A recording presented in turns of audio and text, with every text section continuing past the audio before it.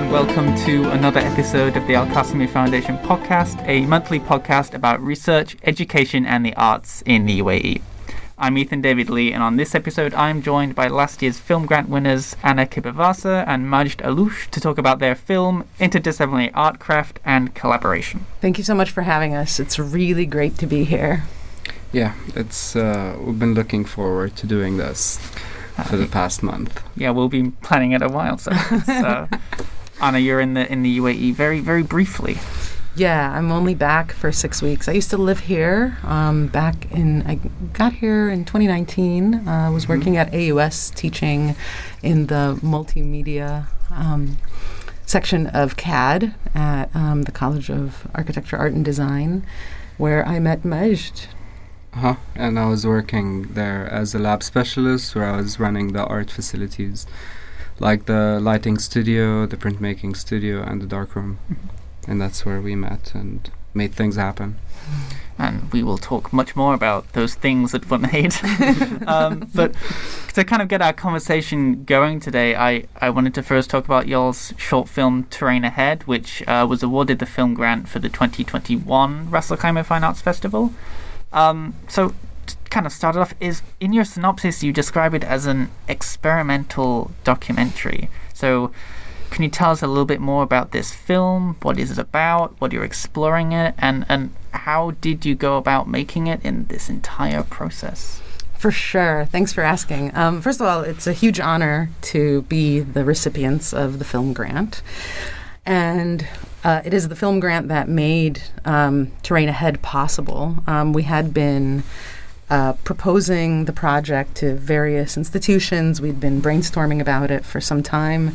And we had done some preliminary research, and then we were lucky enough to receive the Al-Qasimi Foundation grant, and also support from Warehouse 421.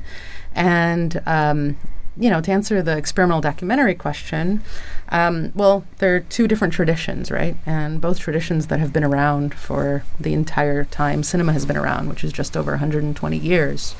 And so it combines the traditional documentary elements with traditional experimental film elements, so from the tradition of the avant-garde, and melds them together. So we were experimenting with form and with material and structure, and as well as focusing on a topic and showcasing elements of the topic, specifically coastlines in the United Arab Emirates and human impact. So the kind of themes that you were looking at were sort of urban development and sort of how that's affecting coastlines. Can you maybe expand a little bit more on the sort of themes and ideas that you were really kind of looking into in this film? So I think it all really started with us going on trips just to go out in the ocean, swim, and explore the coastline of the UAE.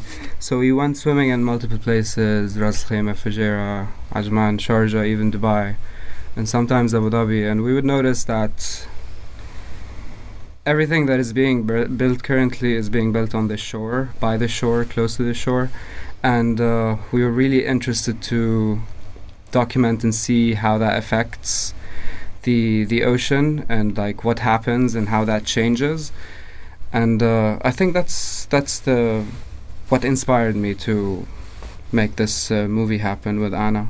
Yeah, same. And we were also looking at the industrial results and the industry in general, how humans are using the industry and how we are taking into account or not the marine life and our runoff, as well as our trash that we don't have as much control over as we could, or as maybe the marine life would like.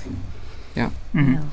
And you had said earlier when you were talking about this being an experimental documentary that usually a documentary would include things like talking heads, and this one doesn't. So what kind of techniques did you use within the film to sort of explore these themes and show the narrative that you were trying to tell? Yeah, it's a great question. Thanks for asking. So traditionally, most of the work that I make that I have made prior to Terrain Ahead and continue to make has been in two different worlds, right? Documentary films and experimental films. And inside of experimental work, generally what comes to it, not only in my own practice but in the tradition of the avant-garde, is experimentation with form and more of a fine arts direction, right? So how the film is built is more abstract than the traditional documentary that one would see on National Geographic.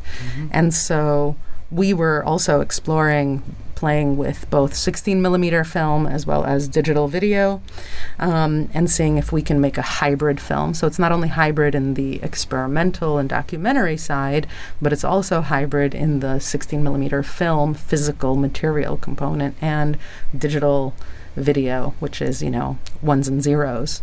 And we both had experience working with film in photography and in moving image, and working with video and digital photography as well. And so we were interested in approaching the subject matter above and below the water using these different methodologies and structuring the film around the experience rather than comprehension, right? So traditionally the word narrative guides us into a question of comprehending something.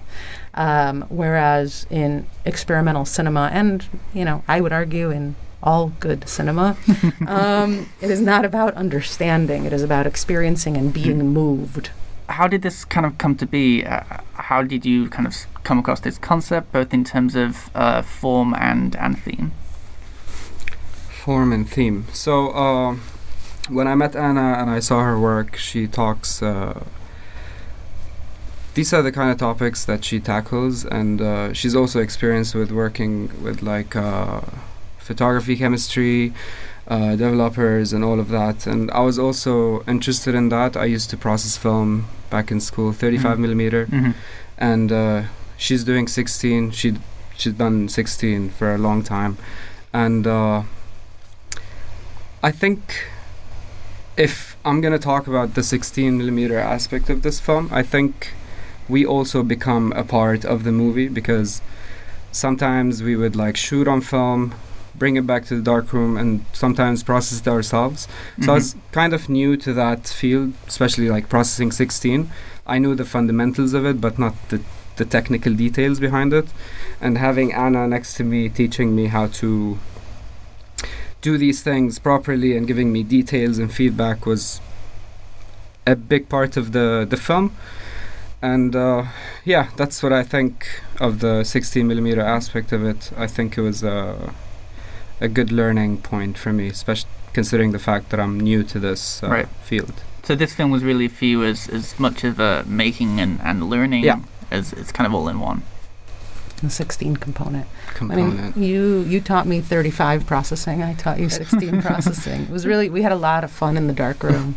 And, I love what you said about we became part of the film. And, coming back to the darkroom and processing the same day and having results and being able to project on a 16 millimeter film projector the same day. Yeah, because, it's about the experience, I think, also. As I said, becoming a part of this movie and making it happen. And especially the shooting of it and then not knowing how it's going to look like, going back to the studio, processing the film, and then running it through the projector to see what we got. Sometimes it's difficult because we would get the exposure wrong. We would have to go back to the same location, reshoot, reprocess. So that was also an interesting component of this film. Yeah. And this isn't the only collaboration that you've done together. No, it's not. We also worked on another project called Semaphores, and it's, multiple media involved in that project. We shot 35 still photography, so on film as well, digital photography, did copper etchings, did screen printing. And a bit of sculpture too. So we kind of worked with almost majority of the mediums that exist in this world. And we shot a 16 millimeter loop video for that as well. Yeah. So So what was the spark for these films? Like what got it all going? You said you were interested in each other's mediums and themes, but like there's a huge jump from talking about it to doing it. I guess maybe it's that we are these types of people, right? We met and we became fast friends, and obviously we got along as people. And then we were like, "What do you make? What do you make?" And then we found so much crossover between our two worlds, right? Our practices overlapped so well, and we both wanted to learn from each other. I'd done a little bit of printmaking prior, and Majd had done some photography prior, and we were like, ooh, ooh, ooh. And then when we got excited by each other's processes, we then learned about each other's concepts and what we'd been working with, and then said, oh, it'd be cool to collaborate. Yeah, it'd be cool to collaborate. And then pretty soon after that, I mean, also COVID happened, right?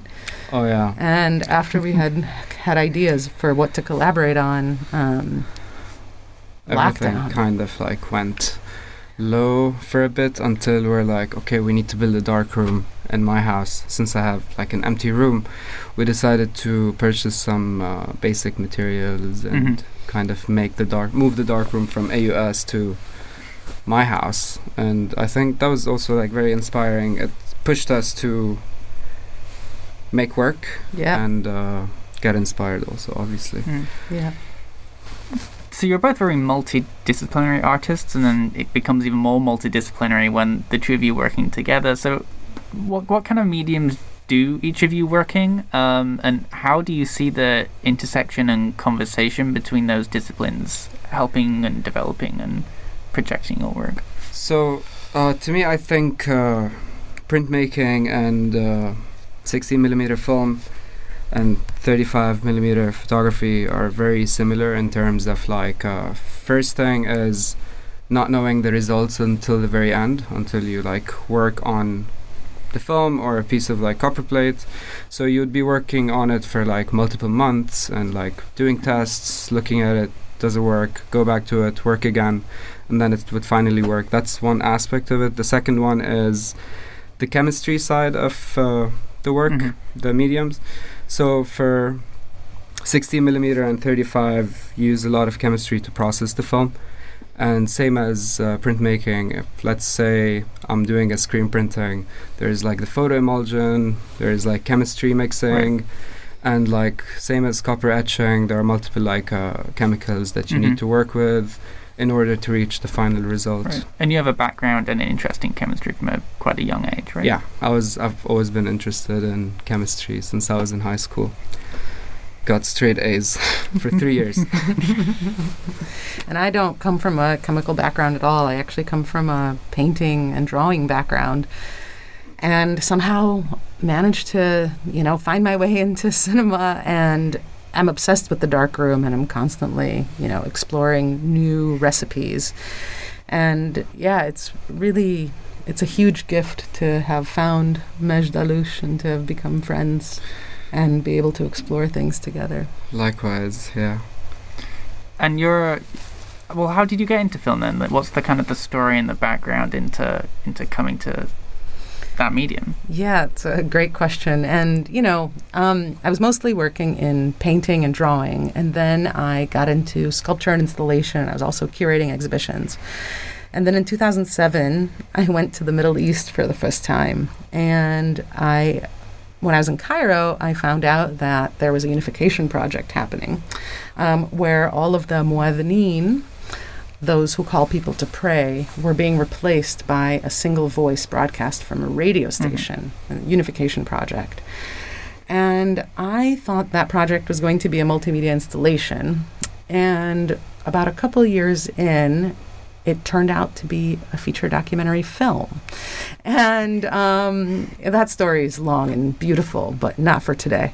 And so I kind of got into cinema working on Cairo in one breath and started shooting. We got funding and started shooting in 2009 and completed it in 2015. And now it's available on Vimeo On Demand and Alchemia and through CFMDC. And the film is Cairo in One Breath. And that was a traditional documentary that I made.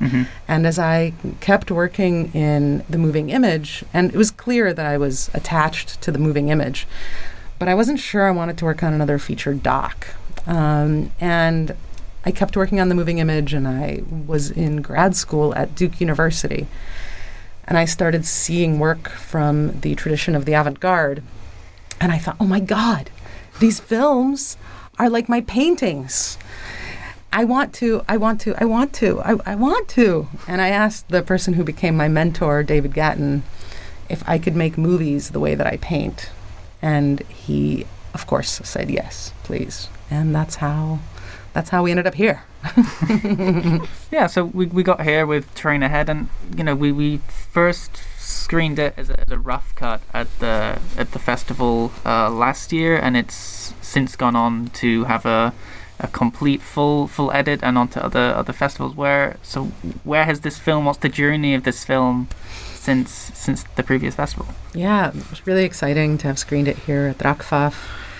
And then a few months later, we continued editing, obviously, and we found that we needed a little bit more funding for post-production and for distribution. And so as we were applying for funding, we learned we needed fiscal sponsorship, which allows us to have 501c3 status in order to receive grants. And so we received fiscal sponsorship from Full Spectrum Features, NFP, and then supplementary funding from Lucius and Ava Eastman Fund. And then we completed the film over the summer, and we sent edits. By that point, I was back in the States, unfortunately, away from Majouda, and we were sending cuts back and forth to each other and having discussions on the phone and on Zoom. And we finished the film and submitted it to a lot of different festivals and continue to submit. And it premiered at Imagine Science Film Festival in New York, and then screened subsequently at Antimatter Media Art in Victoria, British Columbia. And last night we submitted it to Sheffield DocFest. Great. So onwards and upwards and still going. Yeah. So you kind of talked about it a bit there with sending clips back and forth, and before when you were shooting and then in the darkroom. Filmmaking is a very collaborative art form, so I was wondering if you could talk a little bit more about y'all's collaboration and how you guys work together. Well, filmmaking can be a collaborative art form.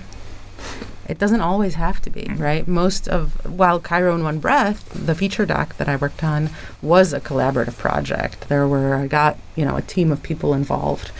And most of the rest of the work that I make, the short documentaries and the short experimental films, they are mostly made by myself. I've collaborated with one other person, and that is Reese Morgan on a project in Bermuda, dealing with marine conservation as well, and the Anthropocene. And then, there were other films that were made in between that were solitary. So finding somebody that I can collaborate with happily and equally is, for me personally, especially as I come from a fine arts background where I work on my own, it's very rare. And so I've been very lucky. And Majd also works on his own, right? Normally. Yeah, so when I was doing my BFA, we took a course that was literally just one course where we had to work with other students with 3 more, so a total of 4, to make an art piece. And I just really hated my life back then because it was very chaotic. Right. When I work, I like to be in my own zone, my own table, do my own thing, finish, revisit, finish it up again. But working with people was very difficult for me back then. And we had different ideas, different points of view on how we could do things, and so I really did not like it much. But then with Anna it was a bit different, actually very different, because me and her share the same interest when it comes to form, art, and mediums, and that really made it very easy for me to work with her, and I'm hoping she feels the same. Yeah, Yeah. clearly. And There's so a lot of nodding Yeah. going on there to that. to me, yeah, it was the first time I collabed with someone, and Mhm. it was a wonderful experience.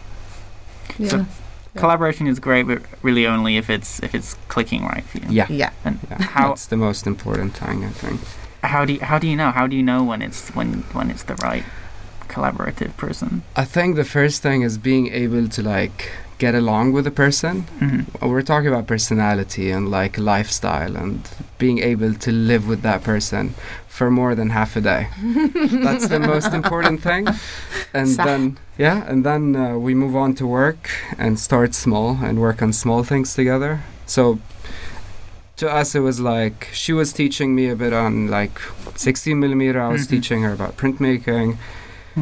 And that went very well. It was very smooth. And fun. And yeah, We were laughing Again. a lot in the dark room. fun is also important. Having fun with them, creating things. And that's when we're like, yeah, we could do this together. We could Mhm. totally do this together and not kill each other or scream at each other. Yeah. Yeah. Yeah. Yeah, I think it was really great. I mean, that's why we were talking before we started recording, and you asked if we're collaborating on anything new, and we were like, we're brainstorming. Mm-hmm. Mm-hmm. Yeah, it was very successful. And we did 2 projects, so clearly. Yeah, more to come. Yeah. Yeah. And something I really like what you said earlier about, you were learning from each other about Mm. with 16 and 35 millimeters. But, what else did you learn while making this film about, maybe about the topic or about how to develop certain films in certain ways? Yeah.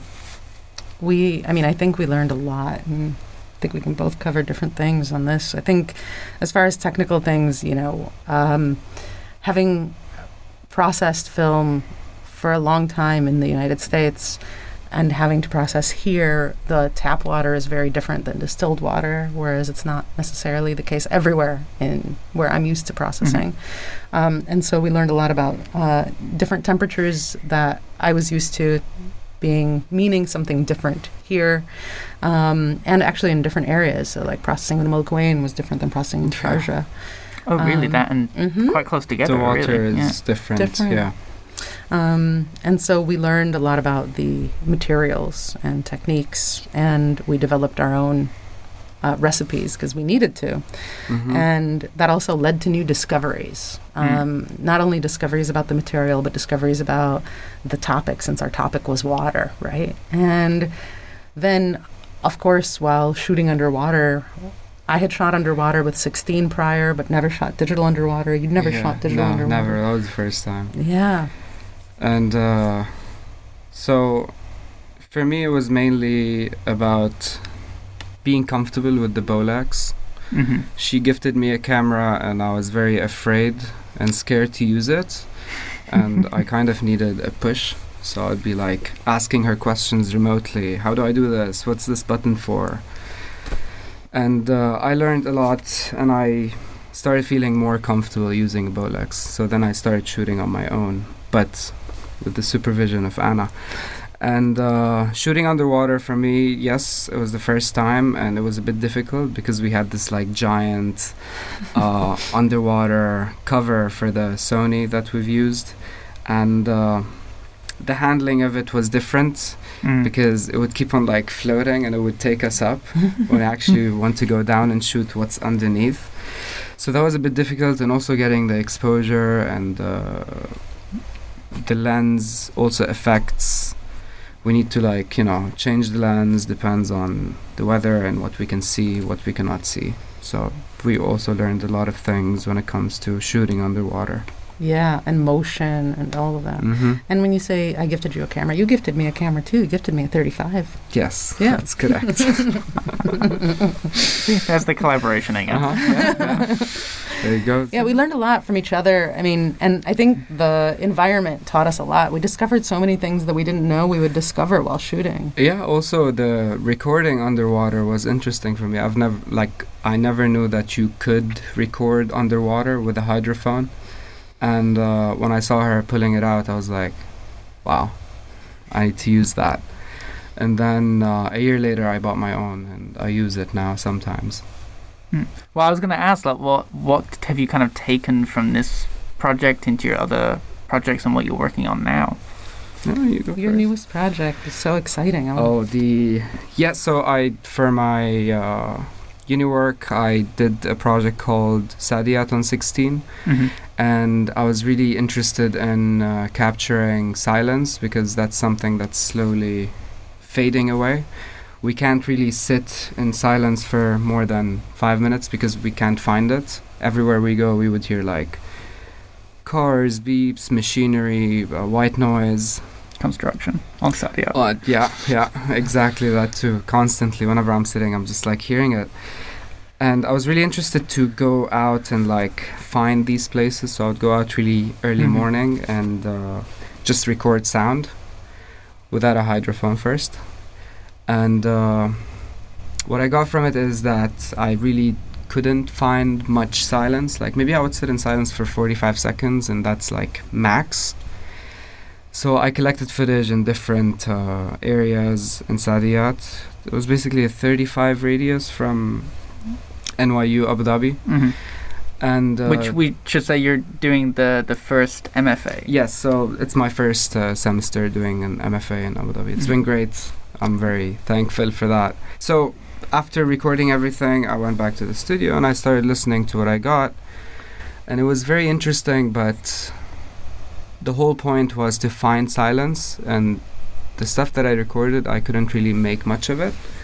So I decided to switch the direction a bit and see how this sounds like if I use a software that could like kind of twist it and make it a raw data instead of a sound or an Mhm. MP3 file. So I did that, and then I imported this raw file into Photoshop, and Photoshop basically gave me like sound patterns, and I really wanted to work with 16mm, especially to the fact that the projector that I have could take sound and could like translate Mhm. sound.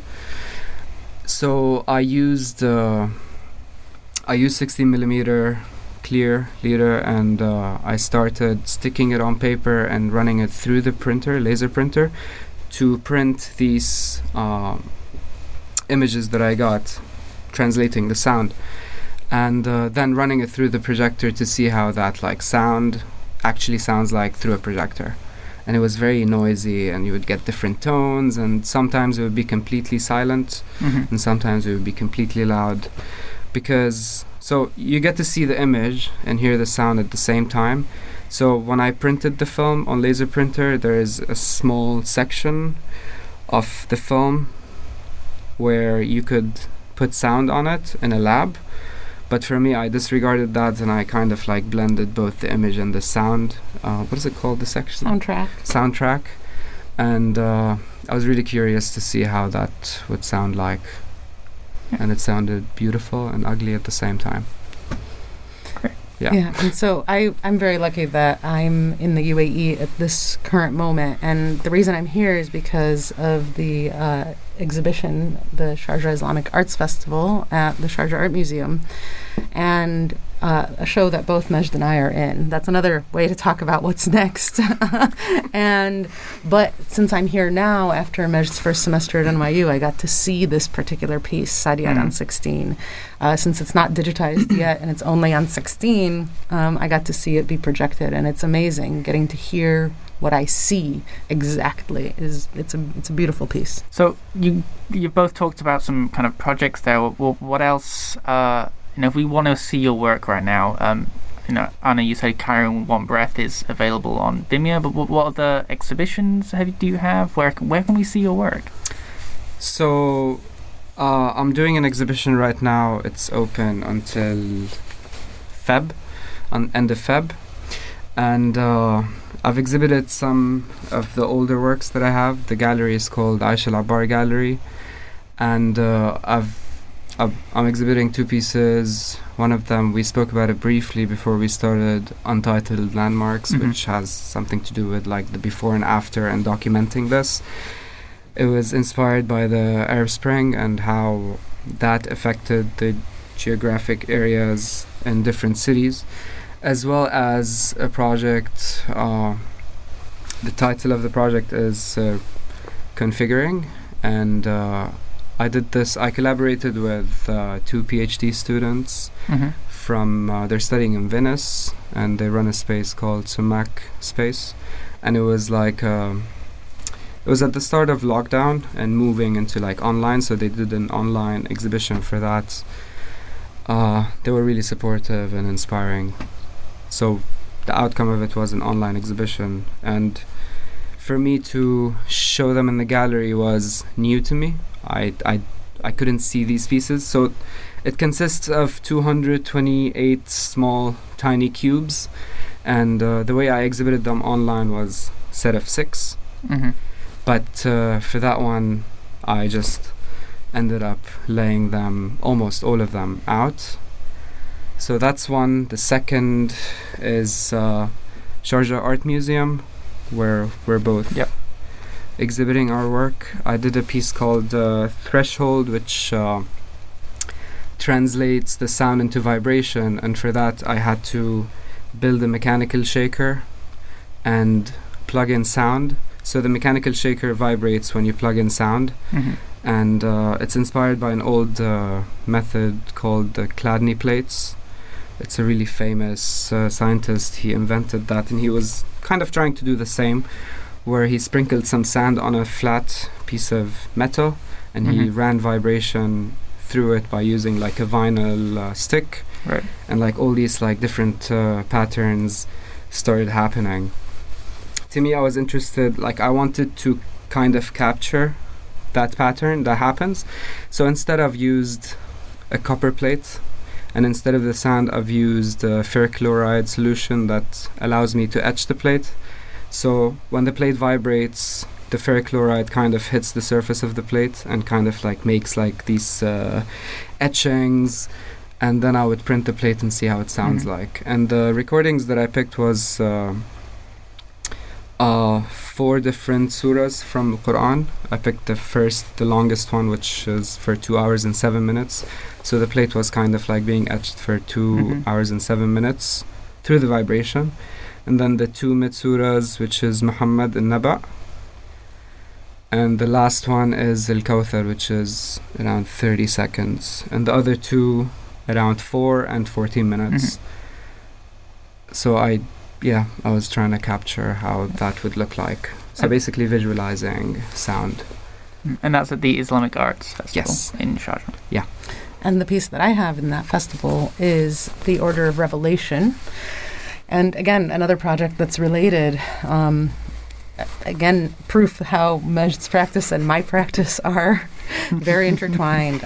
So I've been working on The Order of Revelation since 2015. I started it as part of my thesis project when I was in my MFA at Duke, and it's a project that translates the Quran from Arabic to visual.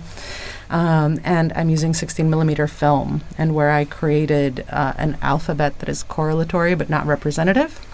And I'm rephotographing each quote unquote, there's hand quotes right now, each letter to combine the letters and make words, and then make verses, and then make surahs. And so far, I have translated or transliterated 30 surahs, and I'm doing it in the order in which it was revealed rather than the order in which it was canonized. And as part of the Sharjah Islamic Arts Festival, I'm exhibiting on a film loop on 16 millimeter. By the way, the film is black and white, and it is shot on Kodak 3378, which is a sound recording film stock. It is traditionally used to record sound, but I'm using it to film images. And the relationship there, the reason I bring it up is because, well, it is the recitation of the Quran through visual, right? And I'm also using tajweed, so the rules of the recitation of the Quran are incorporated, as well as simple arithmetic logic, different for each surah that gets translated. And so at the Sharjah Islamic Arts Festival, the Surat An-Najm is on loop on a 16 millimeter film projector with a looper, as well as a light box that shows strips of 16 millimeter film from that project that spell out Bismillah ar-Rahman ar-Rahim 8 different times from 8 different surahs. Yeah. Beautiful. And what's upcoming? What can we expect to see in the future? So currently I'm working on a project. I'm still starting it. It's like maybe 1% done. So very early stages. It's a baby still. So I could talk a bit about that. It's called The Sky is Blue. And living in the UAE, majority, like all year long almost, we see the color of the sky as white and sometimes gray because it's super hot. So the air is filled with like mist and water, humidity. So we can't really see the actual color of the sky. But then when winter comes, sometimes it's like completely blue and like super blue. And for me to see this for the first time, I'm like, not for the first time, but like sometimes once a year maybe, I'll be like, wow, I really want to like keep that and like try and capture it. So I've never worked with cyanotype before. And to me, I'm like, okay, I could get different shades of blue using cyanotype. And that also depends on the exposure, the time of exposure and the time of the day. So I thought to myself, I would like to make a small booklet that kind of covers that idea. So for me, I wanted to take 24 different exposures, and each exposure will be dedicated for 1 hour a day. So I'll take one, let's say, for example, I would take one at 6 a.m., and then I would take an exposure at 7 a.m., and then 8, 9, so a full day, 24 exposures.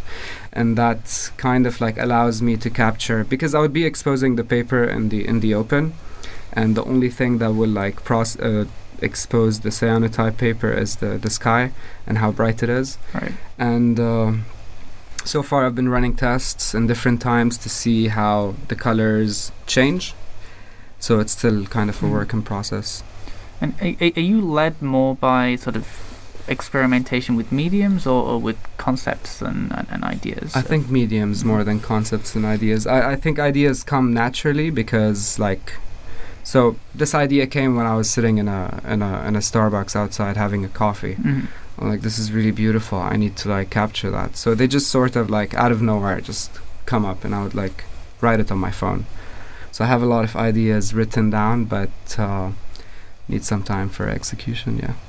Yeah, like fermentation. It's the same for me. Normally, projects come out of the material that I'm messing around with at the moment, and then I have an idea. And I think that's another way that we were able to find a way to each other and to collaborating.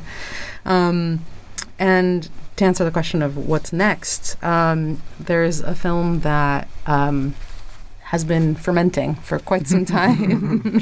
I've been collecting objects from the coastlines and from inside of the water here in the UAE, and as well as elsewhere in North Carolina, since I've been back there. And I've been keeping the objects separate: UAE objects, North Carolina objects, and because I don't know what the film will really transform into, but the idea is, and some of them are man-made objects, some of them are natural objects. And so like human refuse, like plastic, microplastics as well. And I've found a dinosaur on the on the shore. And I also found a frog recently. But of plastic. Both of them are plastic. You're so don't get any ideas. You're so excited by a plastic dinosaur. So exciting. It's not just a plastic bag or like microplastics. I found a plastic dinosaur. And, it connects to the prehistoric times and connects to the unfortunate current Anthropocene moment. And also, obviously, seashells and coral and bits of sand as well. And so the idea for this project, which I've done some preliminary tests for, is to photograph, do single framing of each individual object in black and white. And then for the first section, each object, 200, 300 objects, one frame of each, very close up, potentially macro, and then depending on the object. And then the next section is the same exact object, 2 frames. The next section is 3 frames, and so on, and it grows. And then at some point in the film, when it's time for, and by the way, sorry, each section will be the exact same length. Right. So it won't be, once it's 2 frames per object, we have to do half the amount of objects, right, to have the same length of a section. And so on. And eventually, when it's just 1 frame of 1 object, when the math guides us there, at that point, color will seep in. And this will be a silent experimental film. And this particular project is obviously related to both the Order of Revelation, where I'm single framing to translate the Quran, and also Terrain Ahead, and No Garden Beyond, the Bermuda Project, where I'm concerned with the marine conservation issues. So this will be interesting. One project leads into another as you kind of, they all really inform each other. Always. Yeah, and I think as we kind of move to wrap up, because of course we really want to keep track of all these exciting projects, do you have a website or a social media that we can kind of follow you on? Yes, so my website is majdalloush.net, majdalloush.net, and my Instagram is the same, majdalloush with an underscore at the end. Yeah, and I don't have Instagram, although there are people. I've been bullying her to get one because I think it's very important. Exactly. There are people that are pushing me into that direction, which we'll see. Maybe it'll happen. But if I do get an Instagram, it'll just be my name. But I do have a website. It's just annakipperwasser.com. And I could spell that out, but we could also just put it at the bottom on the list. It will be in the description of our podcast. There we go. Fantastic. And on that note, that's it. That's all we've got time for on this episode. Anna, Maj, thank you so much for joining us today. Thank you so much. It's been a wonderful conversation. Thank you for making it happen. Yeah, thanks so much. It's been a true pleasure. If you'd like to hear more about the Foundation's film grant or about the Ras Al Khaimah Fine Arts Festival, you can visit our websites, www.alqasemifoundation.com and www.racfinearts.ae. And if you'd like to get in touch about what you heard on the podcast today, you can email me at ethan@alqasemifoundation.rac.ae or follow us on social media at Al Qasemi Foundation and at RAC Fine Arts. Thank you very much for listening. We'll see you next month. Goodbye.